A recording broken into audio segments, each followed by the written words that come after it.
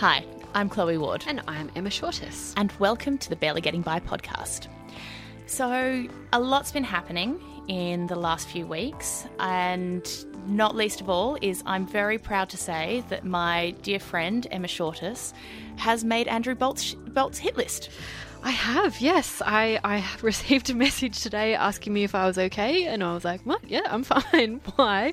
And then got a link to a quite a lengthy hit piece that Bolt had written on me because I wrote an article about Brexit and white supremacy. So I feel like I've kind of, I don't know, I've like made it in the Australian media landscape. I think you've definitely made it, because there was a period today where your face, or your this article about you, was sandwiched between two articles about Greta Thunberg. So you're keeping good company. Yeah, I felt quite proud of that, to be honest. Yeah, and that's what we're going to be talking about today. We're going to be talking about Greta Thunberg. We're going to be talking about climate change and what the options are for people who are serious about climate change and who are committed to keeping global temperature rises under 2 degrees Celsius by the end of the century. That's what we're looking for, right, Emma? Yeah, I think that at an absolute minimum. I think originally we were talking about 1.5, but that's becoming, I think, increasingly unattainable. So the talk is now 2 degrees. But I think you're right. There's been quite a shift even just in the last couple of weeks around this debate and this conversation. You know, we ended our last episode on US politics in Australia talking about how Morrison and Trump weren't going to the UN Global Climate Summit and they weren't acknowledging the climate strike. And since then we've had, I think at last count, it was something like 7 million people around the world going on climate strike in the 2 weeks since. So we've had, I think, a kind of generational shift in that language in Australia. The Australian government essentially kind of embarrassing itself on the world stage, Morrison embarrassing himself on the world stage by lying to the UN and being called out for it. So I think, yeah, we're seeing a rising tide of anger that's pretty exciting to watch.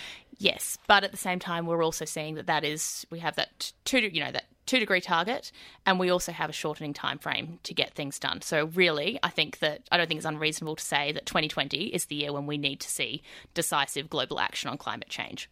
So first thing I'm going to do today is actually go back in time. Emma's research for her PhD was actually about a more optimistic moment in climate politics. She researched the movement to save Antarctica from mining in the 1970s and 1980s. So I wanted to go back to that and ask her a few questions around that, and particularly around Bob Hawke's role. So Bob Hawke, the beloved Australian Prime Minister who died a few months ago. We also want to talk about what changed between the 90s, when we did see real action on both both environmental protections and against climate change, to now, where our generation, people like me and Emma in our early 30s, are generally quite disillusioned, but we're also seeing this great upsurge of both hope and anger from a younger generation. So let's go back to, I think, the late 70s, the early 80s. Em, can you set the scene for me? What was happening in Antarctica and why were people concerned? So in the sort of 70s and 80s, in the aftermath of the oil crisis, so in the early 1970s, basically because of all kinds of geopolitical tension, we have an oil crisis where in the United States in particular, people are lining up for gas, they're running out of petrol, that kind of thing, and it really shakes the United States in particular, but the Western world more broadly. And so countries like the US, the UK, and their allies kind of go looking for sources of oil outside of the Middle East. The Middle East is seen as quite volatile, and so for energy security reasons, the US, for example, starts looking north to Alaska and drilling in the Arctic National Wildlife Refuge, and they also start looking south to Antarctica. Okay. Because at the time, I guess there's this idea of Antarctica being a kind of treasure island of resources. All right, go on. It sort of goes back to a theory that, to be honest, I don't really understand because I'm a historian, not a geographer. But basically, the idea is that because Antarctica was part of Gondwanaland, which is made up of Australia, South Africa, and South America, the likelihood is that it has the same kind of resources. So oil, coal, and also precious metals, diamonds, gold, that kind of thing. So the idea is there's this kind of treasure trove of resources just waiting to be exploited. Okay, but no one really knows. No, nobody really knows for sure. This is kind of speculation. So what happens is the countries who govern Antarctica, the US, Australia, France, a bunch of others, decide, okay, there's this interest developing we need to negotiate an agreement that's going to regulate mining activity in Antarctica. Okay, but not stop it. No, not stop it. And I think, most of these diplomats are doing that in good faith. They're going in with the idea of saying, okay, this is going to happen, so we've got to do the best we can to protect the fragile Antarctic environment. Okay. It sounds like quite a fatalistic response. Yeah, I think so. And I think it probably also obscures the commercial interest that was there. It was hidden, but I think it was there. Oil companies are kind of perpetually interested in opening up new frontiers. So when people say the commercial interest wasn't there, which a few scholars would say, I would disagree with that. So anyway, so these countries, diplomats, go ahead and start negotiating this agreement that's going to regulate mining activity in Antarctica. Meanwhile, there's a bunch of environmentalists already working in this space because they're working around things like whaling and the protection of ocean ecosystems from fishing. So they're involved in this diplomatic space and they get wind of this other agreement that's being talked about when it comes to mining. The agreement to regulate mining in Antarctica. Exactly. And they're kind of horrified that this is also happening at the same time. So they immediately start a campaign against this agreement, hoping to ban mining in Antarctica completely. Okay. And these activists are based mostly in the US, but also in Australia and New Zealand, countries that I think have a kind of affinity to Antarctica. And they work really hard lobbying diplomats. They go to the UN to try and draw attention to this. And they get some traction, they get some attention with very limited resources. And, at this time, there's probably like between 5 and 10 central people working on this campaign. So it's pretty small, but they're working pretty hard. Okay, so how did Bob Hawke get wind of this? So Hawke comes in a little bit later. He liked to claim credit for the whole thing, but he probably didn't come in till much later. So in the late 1980s, after about 6 years of negotiation, which Australia is taking part in, the parties to the Antarctic Treaty adopt the Convention on the Regulation of Antarctic Mineral Resource Activities, which is like a suitably diplomatic name for an agreement. The Jacques Cousteau, who I get to, famously said once, "It doesn't sound well." How does that translate in the French? That's a question I am not willing to answer. Okay. Sorry. My French isn't that good. So anyway, 1988, they've negotiated this agreement. Everybody signs it. Despite the efforts of these environmentalists, this agreement is signed. There seems to be consensus, right? All of a sudden, it explodes, because people realise that actually an agreement has been signed that's going to allow mining in Antarctica. And the reason it explodes is because these environmentalists have already been doing all this work on the ground, raising awareness, talking to, policymakers, public servants in Australia and elsewhere. So that's when it comes to the attention of Hawke, or the political attention of Hawke. He may have known about it before this, but all of a sudden he kind of gets this agreement that comes to cabinet to be ratified, and he and his advisors kind of go, oh, maybe this isn't such a good idea, right? And that's partly because the Hawke government already has a pretty strong environmental record when it comes to things we heard about when Hawke died recently. So the Franklin River, Kakadu, that kind of thing, protecting Australians kind of fragile or an important environment. So the argument kind of goes, well, if we're protecting our own environments, why aren't we protecting Antarctica as well, which Australia has a huge stake in? So Hawke kind of turns around and goes, yeah, no, we're not going to sign this. That sounds very Bob Hawke. Yeah, I think he says there was swearing involved, which I think is pretty believable. Yeah, that would also be very Bob Hawke. Yes. And speaking of course, there's also an ongoing disagreement about who decided this first, Hawke or Keating. That sounds very Paul Keating. Yeah, it's pretty on brand.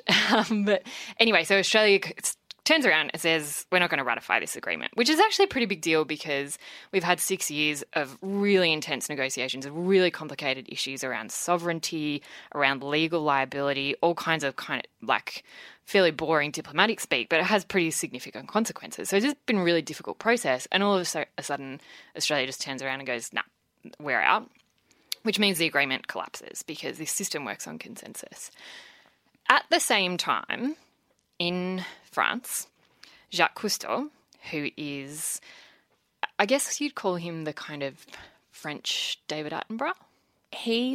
Bill Murray played in the Wes Anderson film. Yeah, that's the one. Okay, that's where this is ringing bells for me. That's right. So Bill Murray famously kind of channeled Jacques Cousteau in The Life Aquatic. Which is the film you're thinking of. So he's the kind of skinny French guy with the big nose and the rolled up red beanie.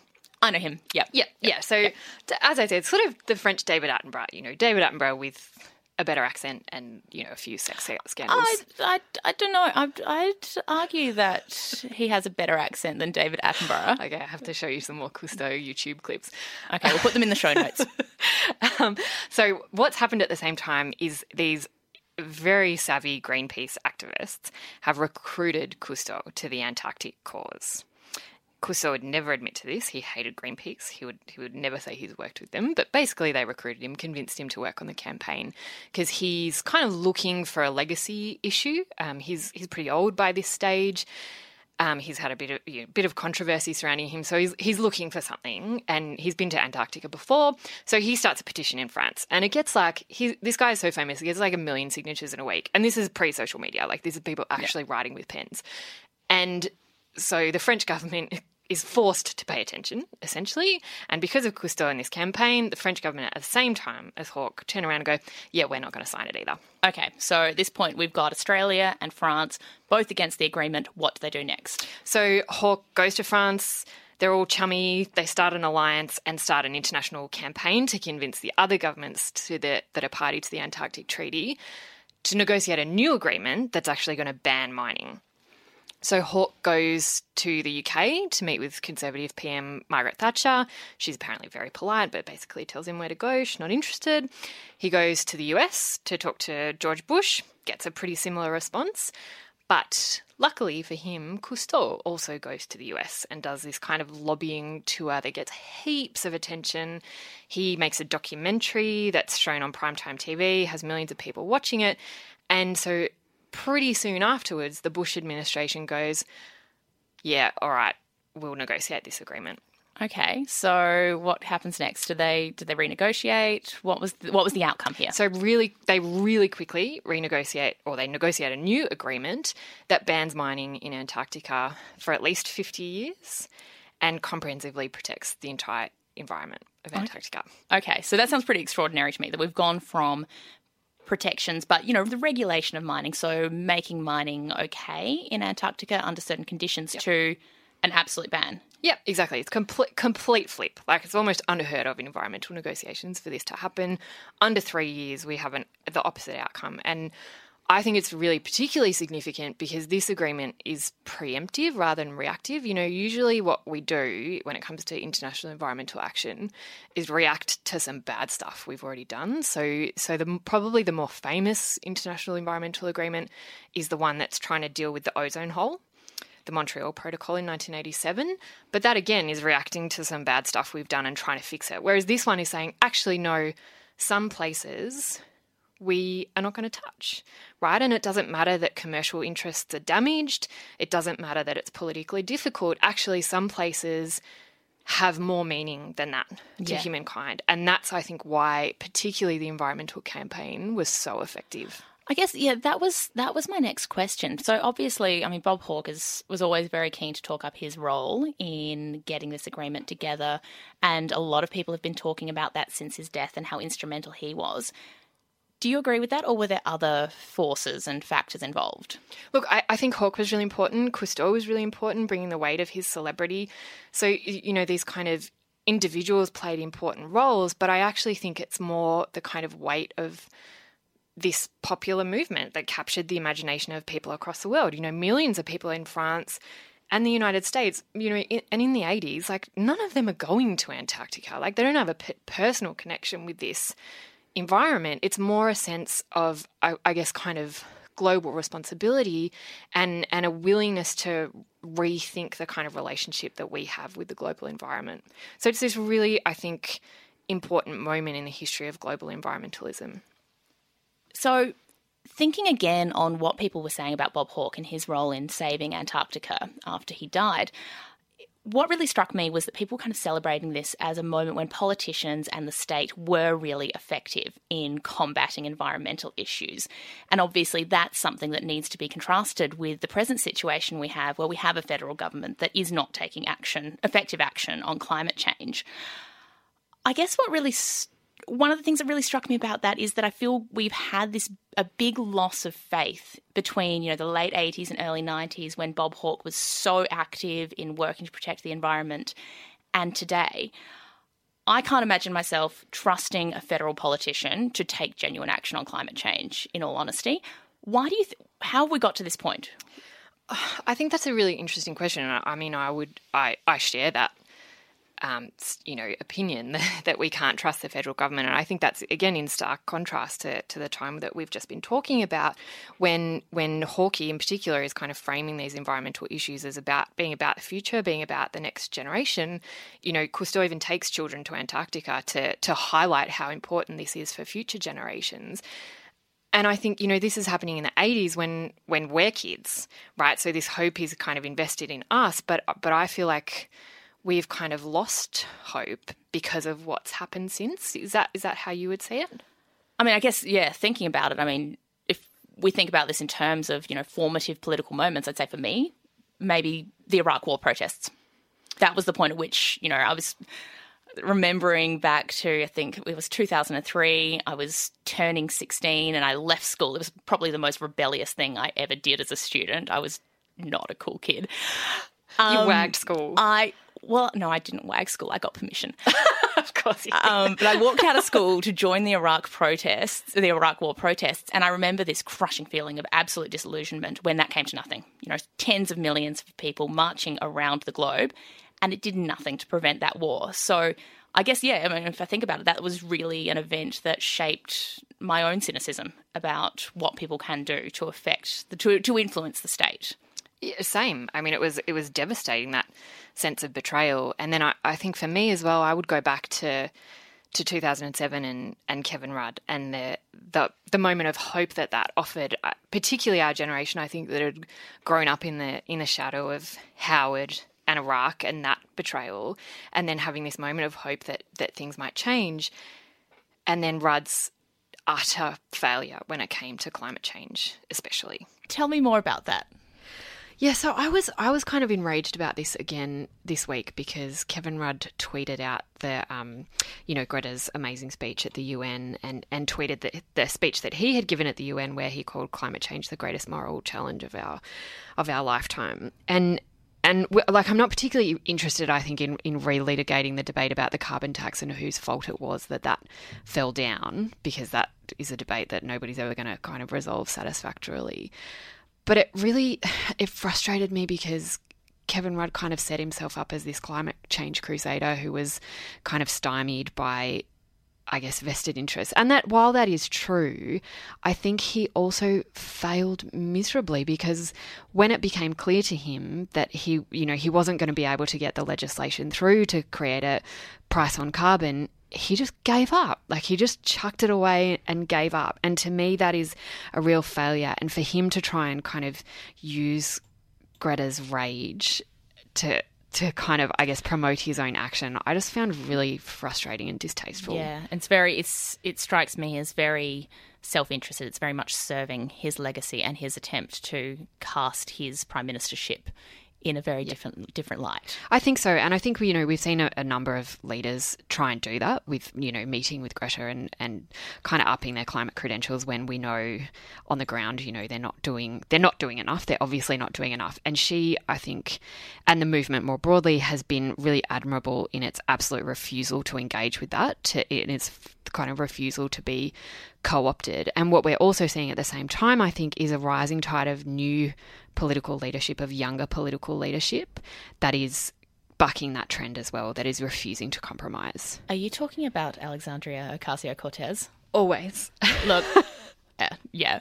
AOC, as she's known, who is the young congresswoman from New York. she's certainly been instrumental in getting real action on climate change onto the political agenda in the US. Tell me more about what she's been doing. She absolutely has. She's been really focused on climate change, and that's partly to her credit. It's also partly to the credit of a movement on the ground in the US, things like the Sunrise Movement, things like 350.org and the Divestment Movement, which have been trying to promote political candidates who will act on climate change. And because of that, we're now seeing, quite a dramatic shift in US politics, where we're actually talking about not only about climate action, but about climate justice and tying that to economic justice through something called the Green New Deal. Okay, so yeah, I've heard about the Green New Deal. That's on the agenda for democratic politics, certainly. It's on the all candidates' platforms for 2020? Yes, that's right. Yep. Okay, so I hear a lot about the Green New Deal. Can you tell me more about it? What's its inspiration? Yeah, well, I mean, part of what I love about the Green New Deal as a historian, and I'm sure you do too, is its direct evocation of American history. So it's basically a shout out to the New Deal, the original New Deal of the 1930s, which happened under Franklin Roosevelt. And it's basically a response to the Great Depression. So it's an effort to claw the United States out of this catastrophic depression that it's experiencing through just injection of huge amounts of cash, like we're talking $50 billion in like 1930s currency, not current currency, and it's building things. There's enormous construction programs. Things like the Hoover Dam was built as part of the the original New Deal program. It's not that green. It's also things like Social Security, creating welfare safety nets for people. So it's about economic justice, and it's about rebuilding an economy in the face of absolute catastrophe. So what the Green New Deal is doing is evoking that history, but tying it as well to decisive and immediate action on climate change. So all of those New Deal actions, all of that kind of construction, that transport, that economic justice is also focused on environmental justice. Okay, so we're really looking at a huge public infrastructure program that will be of benefit to the environment. Yeah, exactly right. And to people as well. I think that's the real key. It's focused on sustainable jobs, on people's livelihoods and people's well-being, and clawing the United States out of the great financial crisis, the global financial crisis, which, it still has not been able to do nearly a decade later. So I think that's really important to make that link between people and the environment, which is, again, a kind of dramatic change from even a couple of years ago, the fact that people are even talking in the US about that level of state intervention. That's really impressive. And without saying that it's definitely something that's going to get up, because there is a big orange obstacle in the way, and that's the Trump presidency. Yeah. But I think it is really impressive because in Australia, it seems to me that we don't talk in the language of a Green New Deal or a just transition. We're not able to communicate the need to save the environment and the need to mitigate the worst effects of climate change in a way that doesn't have the appearance of threatening people's jobs. That's the whole problem of Queensland, right? Yeah, I think so. I think you're absolutely right. It's the failure to connect people and environment in the way, exactly as you say, that the Green New Deal does, that we still understand environmental protection and economic progress as a binary, as a kind of one must suffer for the other to progress.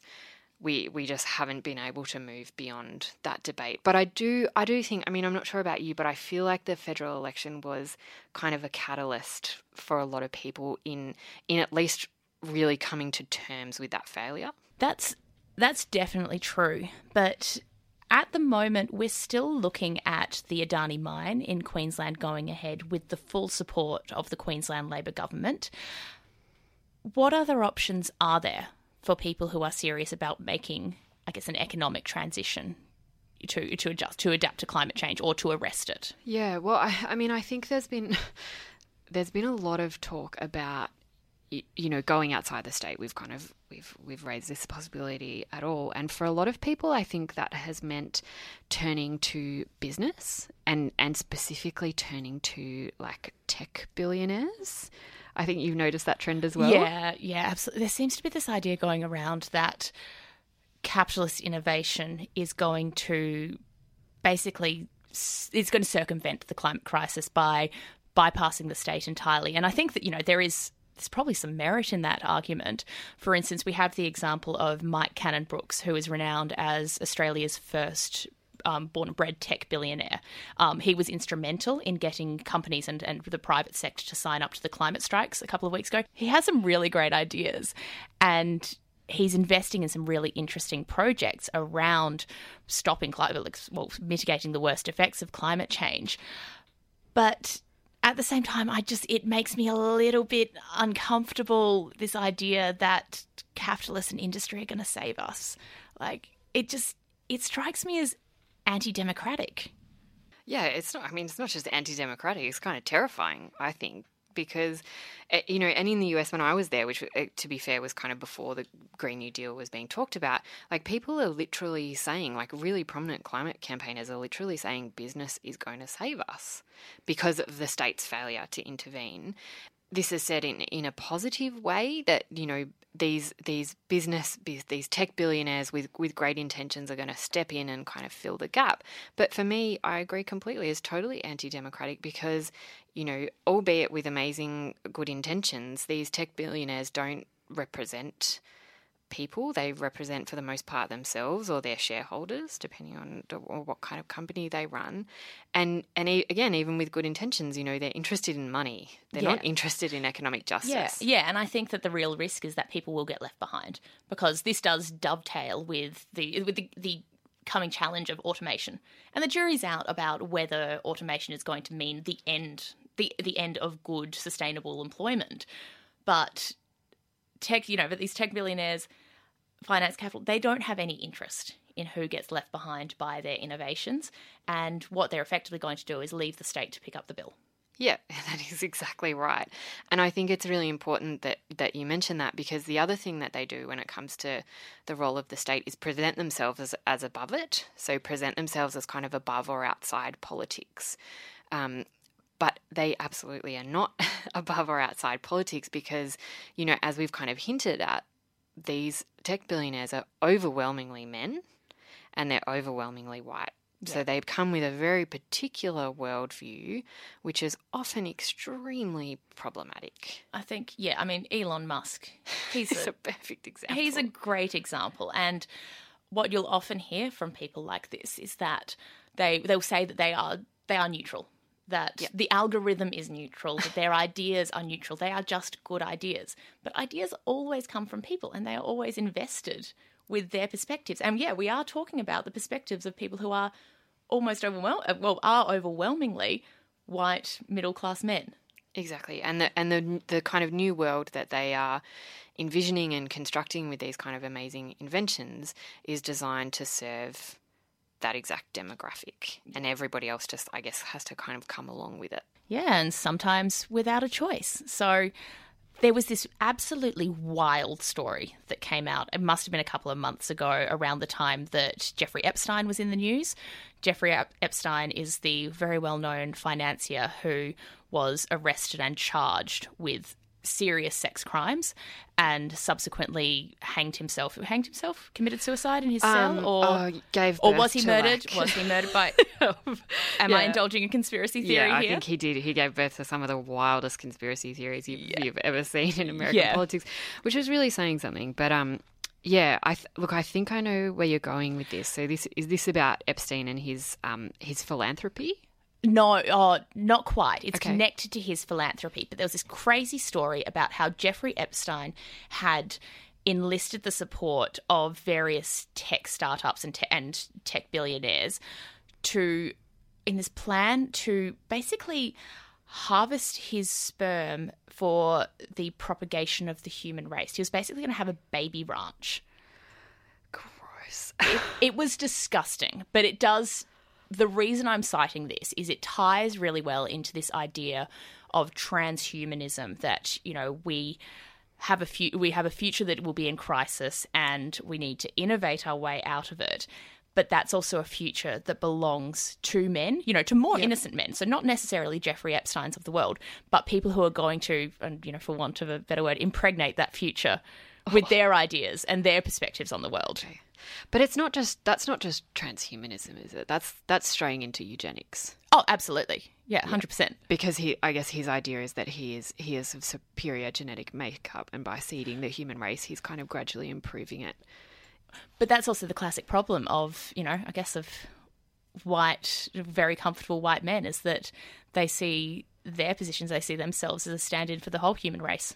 The other issue I have with some of the wild ideas that I've heard coming from tech billionaires, we hear about things like shooting chemicals into the sky to create basically an additional layer between us and the sun, so as to curtail global warming. We hear ideas about plugging humans into We hear ideas about plugging humans into supercomputers so that we can live online forever. I'm really uncomfortable with those ideas because, horror show that it is, I kind of like this world.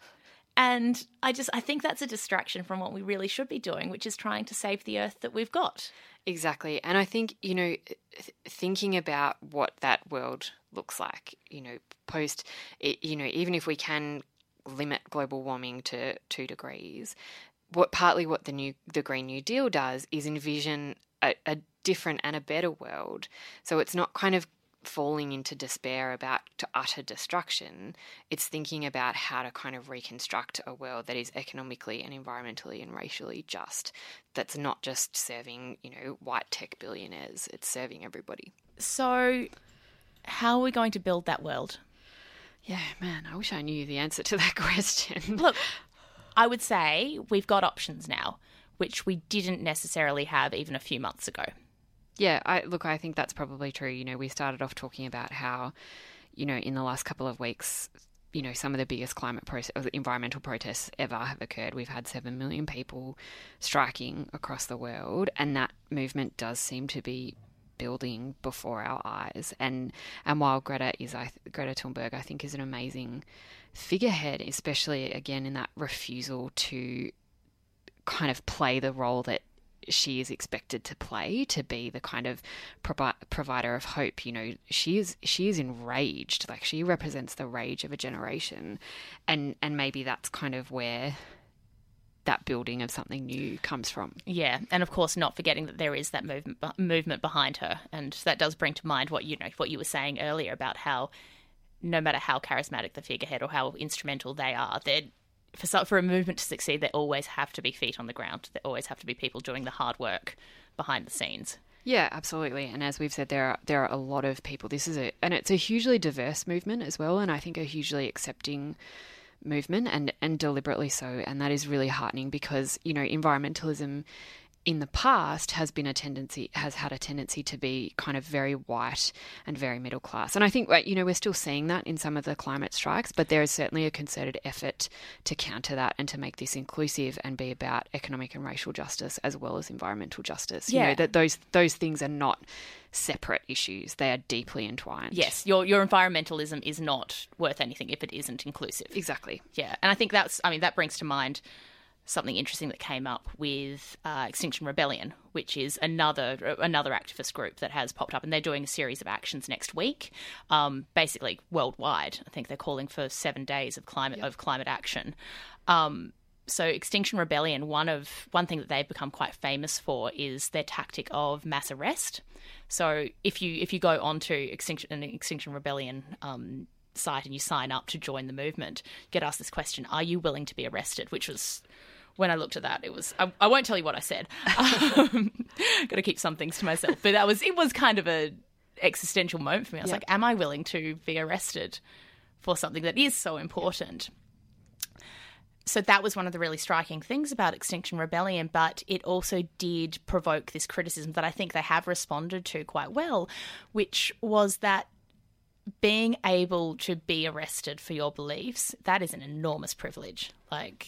That's something for people like you and me, Emma. So, for white, cisgendered, middle-class women who are going to be okay regardless. Yeah, absolutely. Yeah. Who don't really face consequences from having Andrew Bolt hit pieces written against them, or for being arrested, that will be okay because of, exactly as you say, because of our position. And environmentalists have said that or not just environmentalist activists of all stripes, have said that for a long time and have used mass arrests as a tactic, haven't they? Yeah. So look, I'm going to have my total nerd moment, and just I'm putting it out there because no one else cares about this. I care about this. But, no. So one of the other things that I'm really impressed by as a historian with Extinction Rebellion is how they are really deliberately and consciously calling on the history of older mass movements. So, for instance, this tactic of mass arrest, that's something that they drew directly from the playbook of the Campaign for Nuclear Disarmament in the 1950s and the 1960s. So, and also this goes for Extinction Rebellion and also for the Kids Climate Strike, that they are very deliberately, very consciously non-violent. So, and that's something that we know. Well, I mean, I always hesitate to take strong lessons from history, but the historical record does show that the only successful mass movements have been those that have actually at some point adopted non-violence. Yeah, absolutely. Which is not to say those movements are not subject to violence or don't experience violence, because often they do.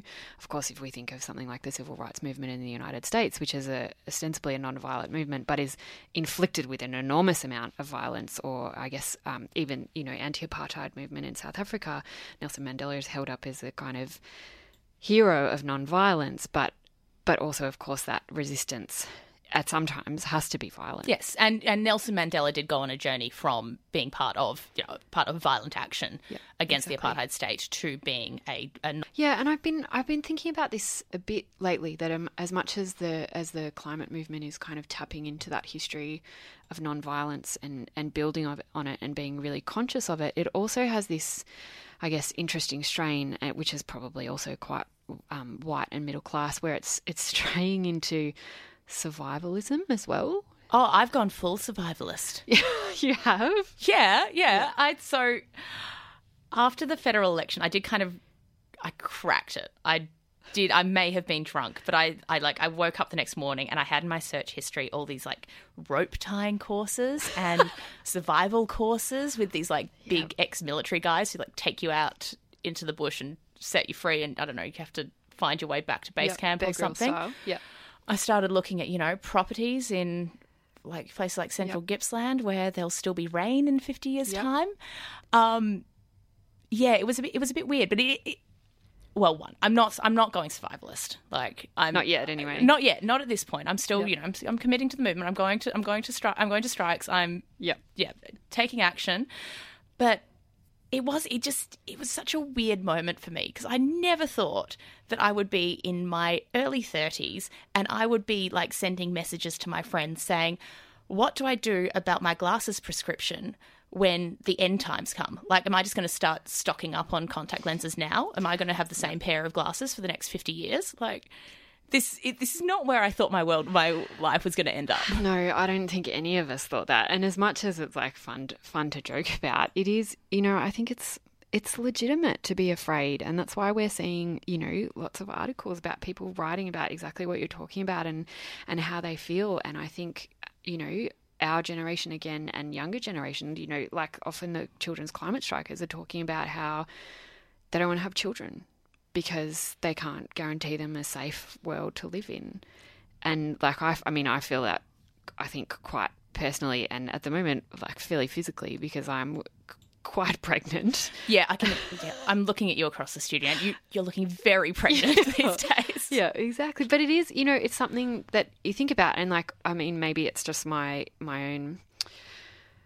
I must have hope somewhere, because I'm having kids. I'm assuming the world will continue, but it is. I think I'm often struck by a kind of debilitating anxiety about, what do we do? Where are we going to go, and what are we going to do? And that is so often dismissed. Our own Prime Minister has dismissed this as needless anxiety, and it's not needless. But I think it's also really important to emphasise that as much as, that kind of survivalism, of course it has, middle class overtones, and you read articles in The Guardian about like rich people selling their house in Sydney so they can go and live off grid and things like that. But it is legitimate to be afraid, but that also doesn't mean that you're giving up. You can both be afraid and be planning for an apocalyptic future and still believe that change is possible. Yes. So you can hold all those things in your heart at once, hope and fear and anger. And look, I think you're right when you say you must have hope. Look, I have hope, as your children's, your child and your future child's favourite spinster aunt. I held great hope for their future. And that's a choice that I've made. I think in this context, we can choose to be defeated or we can choose hope despite everything that's stacked against us. So to bring it back full circle, I think it's worth us thinking about Bob Hawke again and what he would have thought of today and the climate strikes, the actions that people are taking. What would he have made of Greta Thunberg and young people acting for climate? Yeah, look, I like to think that he would have been really supportive of that movement. Hawke was known, I think, for governing with an eye to future generations, as we've kind of discussed. But I think when I look back at Hawke's role and Hawke's leadership, the hope that I draw from it is that political leadership and courage in political leadership that we've talked about the lack of. And that's not, I mean, it's through Hawke's environmentalism, his particular brand of environmentalism where he was politically brave, but it's also, again, to connect those issues to say environmentalism is not separate from other issues. It's things like Hawke's uncompromising stand against racism.